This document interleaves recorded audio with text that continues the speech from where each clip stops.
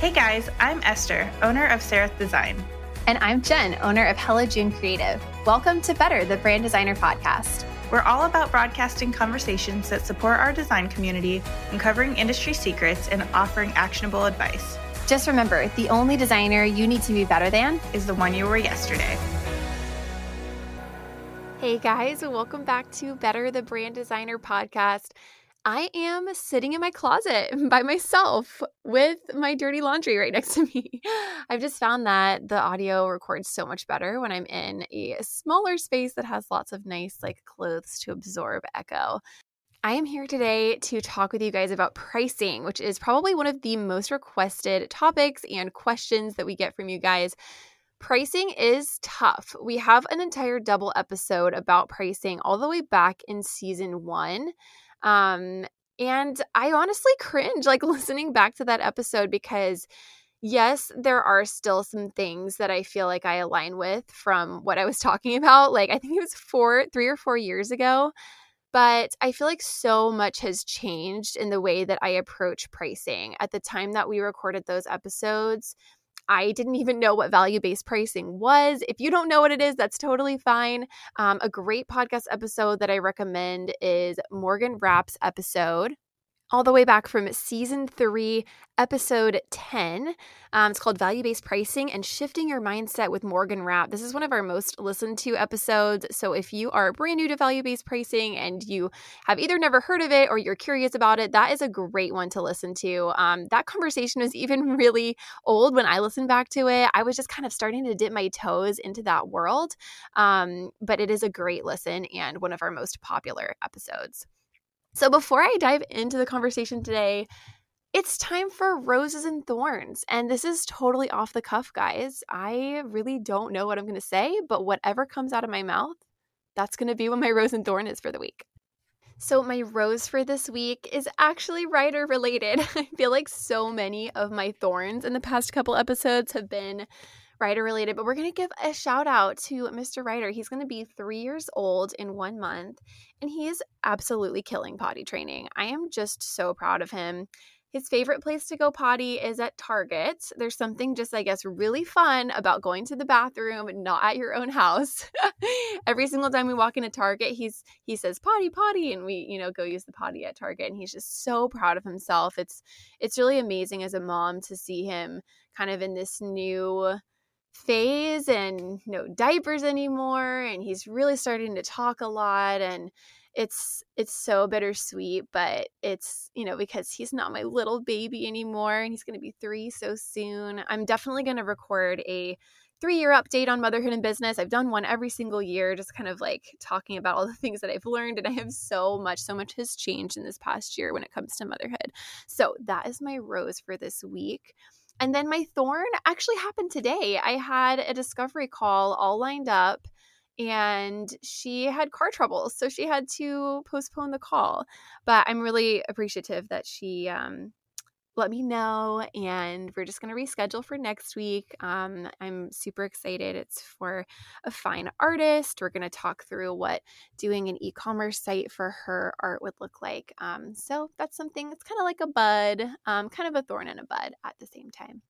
Okay, so let's get into the conversation. We're going to be talking about leveraging your expertise and your value when it comes to pricing your offers. So the first thing that I wanted to start out by saying is that to understand your expertise, it's actually not always related to your degree or your years of experience. During my time mentoring other brand and web designers, I found a common theme that people are really nervous about the fact that they might be newer to the industry, or maybe they don't have a college degree in design. But one thing that I know is true due to my experience in the industry is that stuff does not matter. Not one time have I ever had a client ask me about my degree. One time I did have a potential client ask me how many years of experience I had. I think at the time it was 2 years of experience. And there were a bunch of other red flags. And I was honest and I said I've been doing it for 2 years. He was totally trying to control me from the beginning, the lead. We did not end up working together, thank goodness. I feel like at the time I was just so like desperate to sign on anyone that had a heartbeat, which is like totally fine. Like you've got to pay the bills, especially in the beginning. I always recommend taking on and working with a wide variety of different clients and styles and industries to like get a good sense of what you like. But that question of like, okay, how many years of experience do you have? It's like, that's a bit of a red flag to me right now. Your value does not come from your years of experience or your degree. Your value comes from the return on investment or the value that you provide your clientele. One example of kind of how I talk about this with potential leads, and I say this on discovery calls, is I actually contrast my services, so brand and web design services, to someone who is creating a commissioned piece of fine art for someone. That person is creating something that's going to be beautiful. It's going to make their client happy. They're going to put it on their wall. They're going to see it every day and they're going to love it. Whereas an investment in a creative business service like brand identity and web design, that's designed to give the client financial and other types of ROI as well. So I kind of bring that up on sales calls to help my clients understand, hey, this is not just you're going to pay me and I'm going to give you a service. This is something that is going to have lasting financial and non-financial impact on your business. And then the rest of the discovery call, we basically chat through what that impact looks like, what type of impact the client wants to see, and then what type of services are going to be best fit for those goals and needs. So that's kind of what we're going to be diving into today. So I'm going to go through a couple of ways to leverage your expertise and value in pricing. One of the first things that I recommend when someone is approaching a pricing strategy is to get to know and evaluate your market. So what does that mean? Some designers do choose to niche by industry. It's definitely not necessary, especially in the beginning of your design studio journey. Sometimes, like I mentioned, it's nice to work with a variety of different people.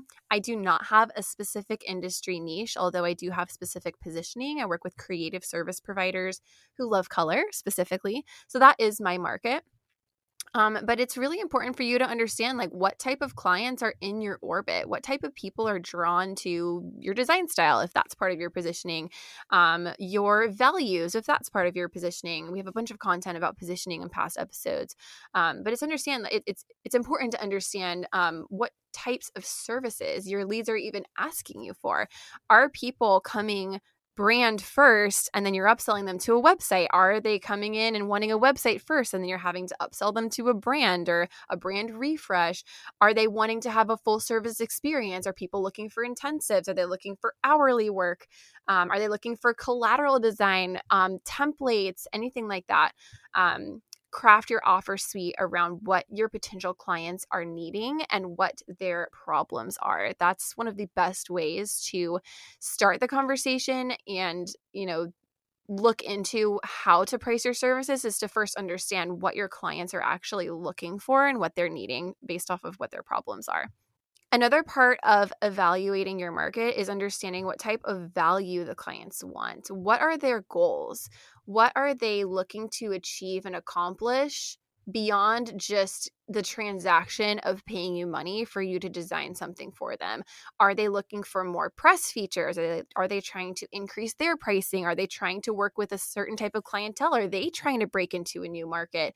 Are they trying to reposition themselves in their market? There's so many different goals that a client could have. And that to me is the primary goal of all my discovery calls. It's not to share about me. It's not about my studio. It's not about my process. It's not about the timeline. It's not even about the deliverables. It's about what type of value the client wants to see from working with you. And if you start there and work backwards to diagnose their problems with your services, that is how you're able to kind of determine the value to the client and then kind of make the leap into what a typical or good price range might look like for the type of value that the client is hoping to receive.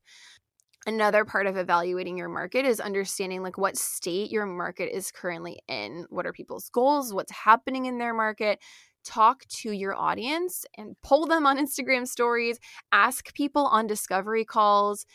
If you have an interior designer, which is one of the biggest, market subsets, I would say, of the creative service provider positioning that I have, ask them what it's like to be an interior designer right now. Ask them what's going on in their industry. People are always following other people that do the same thing that they do. They might have taken a business course. They might be listening to podcasts.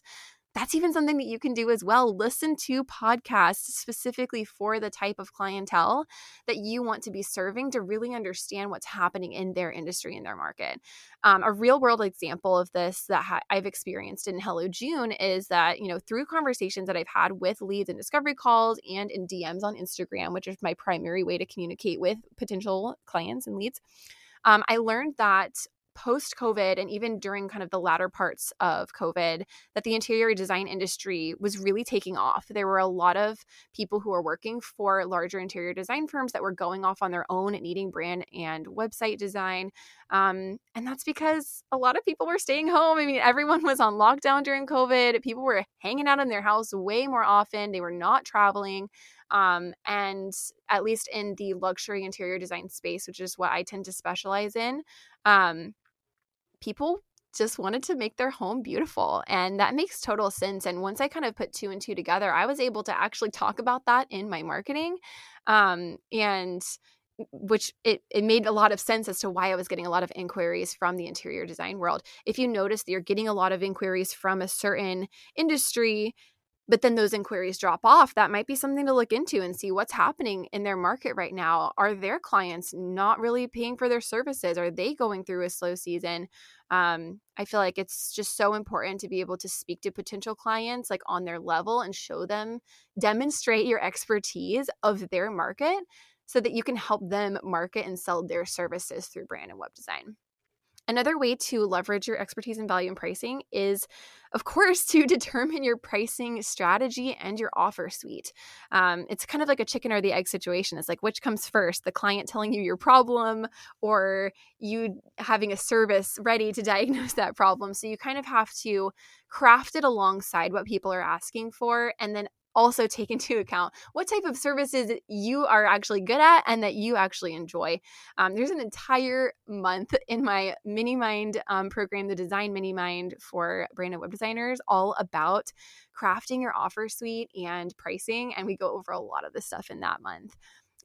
So basically what I do for my offer suite is I actually have a super simple Notion database that has columns for the offer name, typical timeline, description, type of the service level, so like low tier, mid tier, or top tier, depending on pricing, and then price range.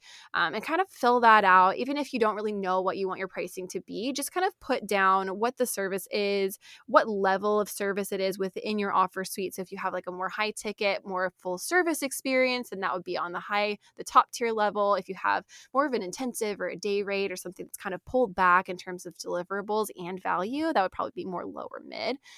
And then the price range can be intuitive. I definitely use a lot of intuition in terms of pricing. That comes with experience from rejection, from conversion, from clients telling you why they did or did not book with you. We're going to talk about that a little bit later on in the episode.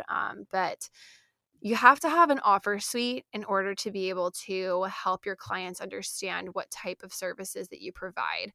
It took me a really long time in my business to even write down a specific offer suite because for so long I was like, oh, well, all of my proposals are completely custom and I do value-based pricing. And so I don't have like flat offers, but I feel like for so many clients, they were coming to me with such similar problems that I was like, okay, I need to just sit down and craft something internal. It's not external. I don't share my offer suite with clients. Sometimes I have it pulled up on discovery calls, but it's just kind of ingrained in my mind now.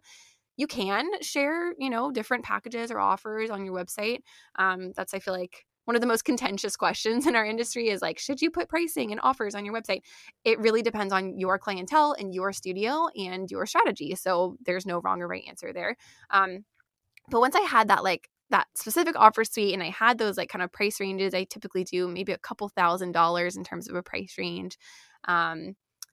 And then I'm able to adjust from there depending on what the client actually needs. I still send out custom proposals for every client, but it does help the client understand, okay, like what can I even get done with you?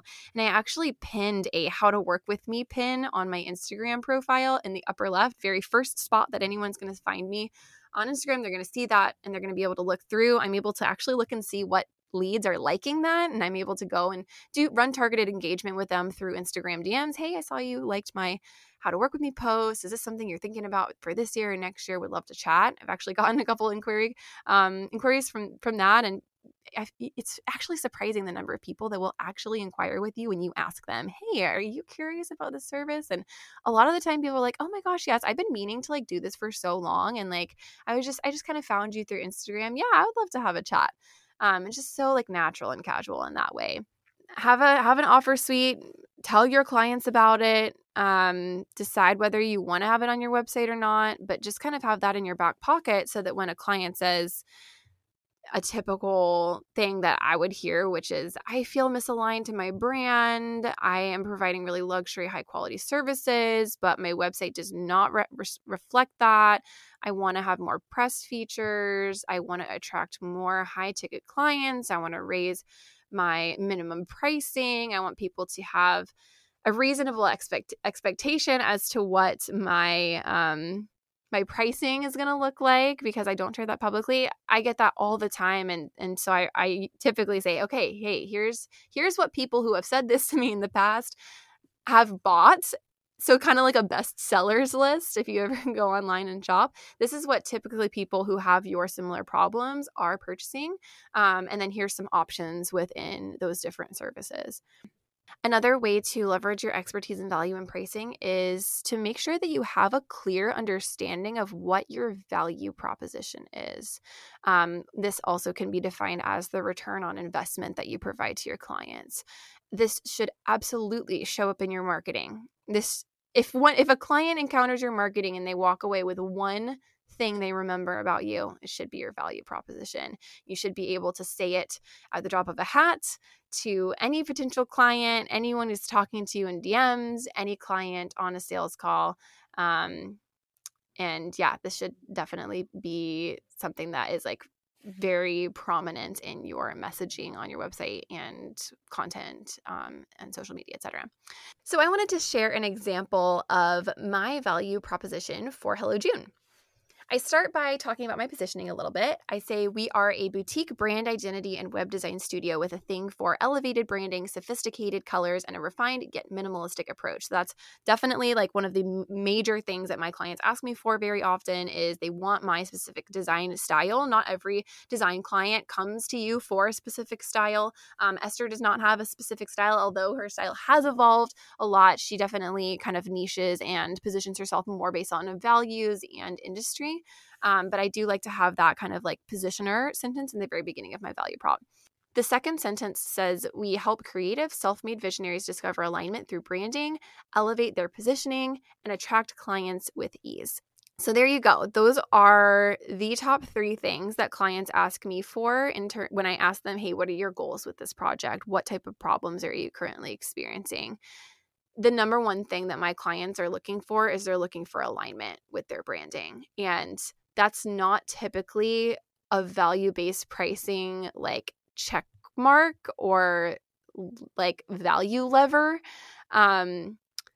It's hard to put a price tag on that, but clients are willing to pay a lot to have a feeling of alignment with their branding, because they know that it's going to help their potential clientele also feel that same alignment. And, like I mentioned in the next couple clauses, elevate their positioning with their clients and attract clients with ease.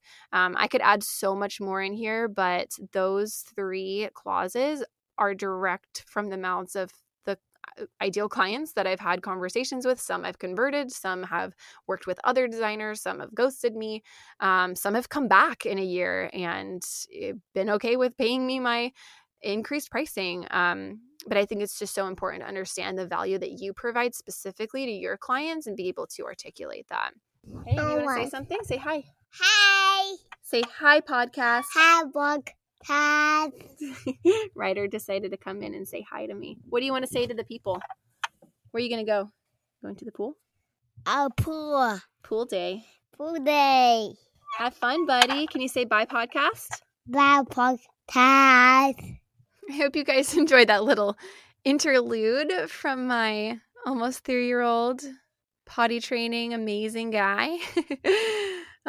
He knows exactly what the microphone does and what it's for. So hope you guys enjoyed his sweet little voice. But anyways, I was talking about how I have a section on my website. It's actually on my portfolio or my work page that literally spells out the ROI that past clients have seen from working with me. And so I just kind of wanted to go over a couple of those. You can see this on my website as of now, hellojunecreative.co/work. If you scroll down just a little bit, one of the headlines says, "Our goal is for you to see your investment back again and more." So you couldn't get even more specific than that. And I have a check mark list of a bunch of, just a real client ROI that they've seen and they've told me about and that I've seen from their work. So, or our projects together. So the list goes cohesive and strategic brand visuals, making your investment back and more during a launch. I had a client who was an e-commerce client do like pretty much the exact amount of her investment, which I believe was $12,000 at the time, during like the first weekend of her e-commerce launch, which was really cool because I can see like the sales in the back end. Another check mark is higher ticket clients, industry recognition, the confidence to show up and sell. That's a really big one. Sometimes I'll even like read these to clients on discovery calls if they're like, help me understand like what I could see from working with you.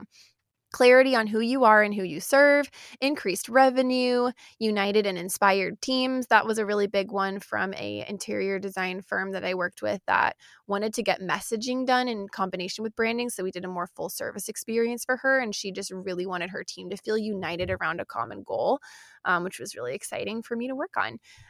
Press features, clearer mission and vision, higher perceived value. That is so big. Talking about perceived value with my leads on discovery calls, like that's such a heavy hitter and such a good thing to talk about during a discovery call, because you're basically talking about like your clients are going to expect higher pricing from you after working with me on brand and web design. And then alignment with your brand and audience. That's the number one thing that I get asked for from my clients. Your ROI list might look completely different. You might specialize more in e-commerce. You might have more hard data. It's so hard to quantify the value of branding. And notice how in this list, I didn't say like that I guarantee any of those things. These are things that past clients have seen due to, partially due to working with me. And I will never pretend like it was just the brand and the web design that allowed the client to go and make their investment back. But if she had not worked with me, I know for sure she would not have been able to make that money because it was through her e-commerce site. So there's ways to talk about what past clients have seen directly from working with you, but also letting the clients know that, like, of course, none of that type of ROI is guaranteed. And a lot comes from the client side, of course, the service, the product, the quality, the customer service experience, traffic, SEO. There's just so many other things that go into it, but you can talk generally about the success that clients have had from working with you, especially if those have been outlined for you in testimonials. The last thing that I have written here on under ways to leverage your expertise in value and pricing is to continuously monitor and adjust your pricing for your specific market. So a couple questions to ask yourself around this are your clients converting too quickly? Or are you not converting clients at all? That's a good indicator that your pricing might need to shift. If you are converting every single lead that you get, your pricing is probably too low. If every single lead you get is leaving or not booking with you because your pricing is too high, your pricing is not a good fit for your market and you need to reevaluate. You either need to target a different market in order to get the type of pricing conversion that you want, or you need to adjust your pricing if you want to stay with that market to be at a place where they're going to see the type of value that they're looking for. That's not to say that every single lead, either booking with you or not booking with you, is a direct reflection on your offer suite or pricing. That was a really, really tough lesson for me to learn, because I feel like I would always adjust my pricing after every single rejection and be like, oh, I'm too expensive. I need to lower it $1,000, or like, oh, they booked. And so that means that I can raise my prices even more. Like, I feel like anytime I made drastic decisions like that in the next couple of discovery calls, like each client is so different. And so I recommend doing this in trends over time, looking back at your past quarter, looking back at the past 6 months or the past year, the past 2 years, seeing how things have shifted and changed. And that's the second thing in monitoring your pricing for your market.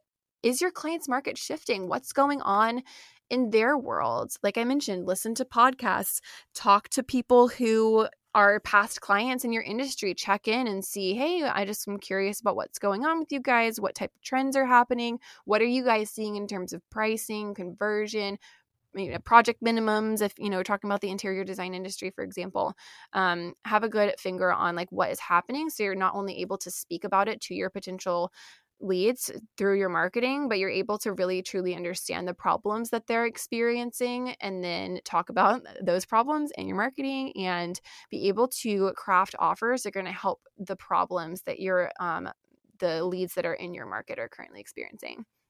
And then last thing I wanted to say under monitoring your pricing is that what works in one season might not work in another. So always be evaluating your offer suite compared to your client's goals and needs and revise as needed. There was a time period where I was getting a lot of inquiries for branding, and I had just converted a lot of full service packages. And so I was kind of pushing those pretty hard, and I was recommending those to a lot of clients, and I was getting a lot of rejections. And I realized that kind of in the like pre-COVID, like COVID time period, like a lot changed in the world market, of course, but also a lot was changing with creative service providers. There were a lot of people getting laid off and starting new companies. And so I feel like I did see a lot of influx of people who are looking to, in the very beginning stages of their companies, they didn't need the full service experience. They needed something that was a little bit more pulled back, a little bit less of a high investment. And so I started toying around with crafting one of my highest selling and most popular offers, which is the Brand in 2 Weeks Intensive. We have a whole episode all about crafting, selling, and marketing brand intensives or any type of intensives in your studio. Actually this season, I believe. So go back and listen to that one. But that's a real life example of me understanding what was happening in my market and reevaluating things and crafting new offers, launching new offers based on the problems and the hopeful value that a client would want to see from working with me. So in the second part of this episode, I wanted to do a couple of discussion questions. I just love Q&A style podcast episodes, so I thought that it would be fun to just ask a couple of questions to myself and then answer them. So this was really fun to kind of go through and like think about what I would say, and I'm going to share that with you guys now. So a question that kind of comes up out of this conversation is, can you describe a time when you had to justify or negotiate your pricing to a client? And then how did you approach that situation? My answer to this is typically that's a red flag for me. If someone is questioning my pricing or questioning my expertise or asking me like how many years experience I have, it shows me a lack of trust. It shows me like a tentativeness in the client, and at least the ideal clients that I want to be converting are like ready to jump in with both feet. They fully trust me. They understand my expertise and they respect it and they don't question it. That's not to say that like a lead should not do their due diligence in researching and understanding what type of experience someone has. And I do think that it is relevant to understand years of experience. I don't think that it's always the best tell as to how much you should price yourself at or whether a lead should work with you. But I do have a specific situation that I wanted to kind of go over here. If you have a lead question your pricing on the call or push back on the range that you throw out during the call in a really negative way, what I recommend is just going directly into a conversation about the past value that the clients have seen from working with you, and going back to the client's goals and vision for what they want to achieve, hopefully financially, from working with you. So that kind of takes the shift away from someone questioning, why do you charge that? And I kind of put the question back on them. It's like, okay, well, what type of value are you looking to receive from working with me? Okay, you want to raise your pricing. You want to get more press features. How do you think that's going to impact your bottom line? What type of percentage growth are you looking at for next year? Do you want to raise your pricing? What type of minimums do you want to have? Like, those are the type of questions that I kind of come back with, not like in a negative way or anything, but just kind of in a way of like, help me understand more about what you're hoping to get out of working with me. And then that in turn just kind of justifies the pricing. So another question is, how do you ensure that your pricing is competitive while still reflecting the value of your expertise? An important, I guess, KPI to track here is your conversion rate. So like I mentioned earlier, are more people not booking? Is everyone booking? What percentage of discovery calls do you convert? What percentage of inquiries do you convert? You can just track this in a super simple database in Notion. I have a lead list that I track and, talk about what the price was and what their problems were and what they told me on the call. And that's actually a great resource for copywriting for your website or for social media, any type of marketing or messaging. But that's a really, really, really important marker as to whether or not your pricing is competitive within the market. Another thing you can do is ask your clients what they're getting quoted by their competitors. I used to be so nervous to do this for some reason, but it's relevant information. And if they're willing to tell you, then that's awesome. I think, some clients or some designers, of course, like myself, choose not to share pricing publicly. So it's hard to kind of snoop around as a designer and see like, okay, like what does she charge? What does she charge? But if you ask a lead, this is a question that I literally will ask a lot of leads on discovery calls. Are you talking with any other studios and have you gotten quotes from them? What have they said? If you feel comfortable, I would love to hear the price that they shared with you, as well as what the scope of the project looked like.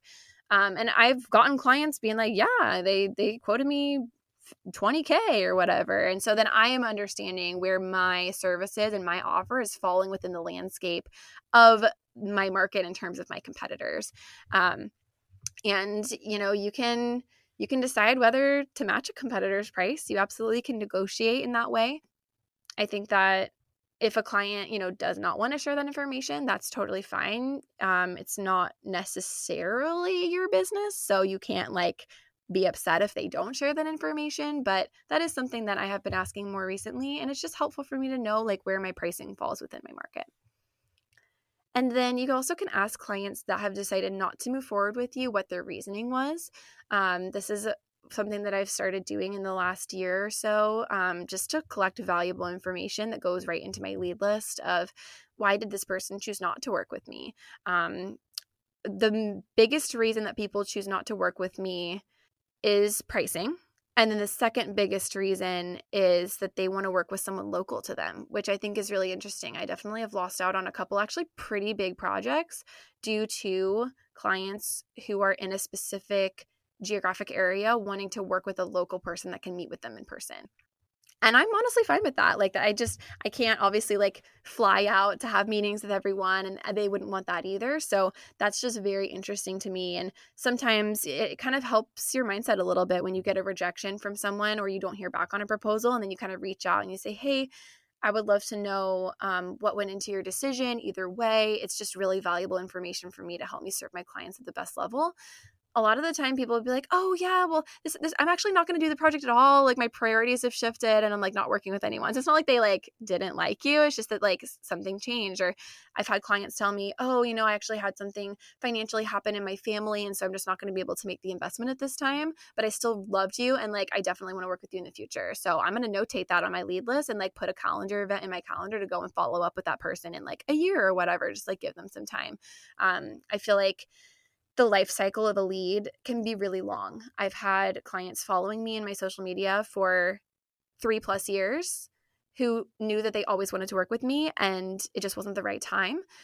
Or people I've had discovery calls with who have rejected me that have come back years later to work with me. And so it's important to maintain those relationships, even on clients that have decided not to work together.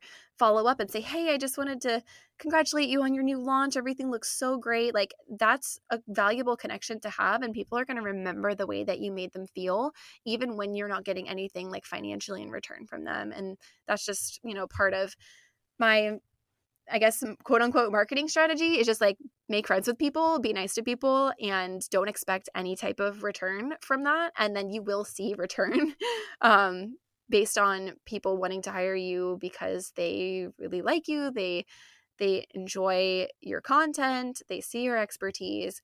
But it truly is all about just making connections with people. I could go into a whole other episode all about relationship marketing. That'll have to be for season 8. But yeah. Always ask your past clients who have rejected you why they rejected you. And the last discussion question I have here is, can you give an example of a project where you were able to successfully leverage your expertise to increase the pricing? How did you do it? So this isn't really necessarily about increasing pricing for me, because I do have pretty standard pricing depending on what type of service a client is looking for. Yes, I do use value-based pricing principles in order to adjust some of my ranges sometimes. But most of my, offer suites, they fall pretty much in a very similar price range depending on the service. So it's kind of like an intuitive approach to value-based pricing. There's an entire module all about that, multiple modules about that in my Mini Mind program, all about kind of my intuitive approach to value-based pricing and using value-based pricing principles in marketing, etc. So the answer to this question is, I wrote down, this is where specializing helps. So this is where really understanding whether that's an industry niche or the type of people that you're working with. I am actually able to talk about past clients in similar industries that I've worked with, what their goals were, and what their ROI was on discovery calls. So let's say I have an interior designer. Well, this is the situation, an example of a project. I had an interior designer. This happens so many times. It's not even just one person, where, they were talking about what their goals were, a feeling of a lack of alignment with their services and their branding, and just really wanting to raise their room minimums and attract more full service builds. And I'm able to speak directly about past clients who have had the same problems that have then been able to go and achieve their goals due to working with me, because I understand the industry really, really well. So that's not necessarily an example of me like raising my pricing because of my expertise, but it's kind of more of like a justification and just a way to frame your pricing in a way that helps the client understand that it's not just an exchange of services for money. You're going to be bringing a valuable and expert perspective on their specific industry or the type of style that they want or anything like that. So yeah. I wish you guys were here to discuss these discussion questions with me, but if you guys have answers to these questions, I would love to hear about them in the Facebook group, facebook.com/group/betterbranddesigner. This was fun. I love chit-chatting about pricing. Let's wrap up with an inbox question. This is from Hannah James Smith. Hannah asks, how do I position myself as an expert? This is so relevant to this conversation. And the answer really is about the way that you see yourself. And it is so tough with imposter syndrome and seeing other designers who have more experience with you, have been in the industry longer, who are working with the type of clients that you want to. Positioning myself as an expert kind of came over time. It felt really difficult for me to even use the word expert when I first started, and you definitely don't have to use that word specifically. But an important thing to remember is that if a client is interested in working with you, they're not trying to DIY their brand, and you know more than they do. And I think that's all you really need to know about positioning yourself as an expert. It doesn't have to be in terms of everyone else in the industry. It only has to be in terms of your relationship to your client. Are you the expert at creating a show website and the client just really doesn't understand how to create a show website? Then that you can bring that energy into your marketing, into your messaging, your copywriting, all that type of stuff. but you don't necessarily need to say the word expert if you don't feel like you want to use that word.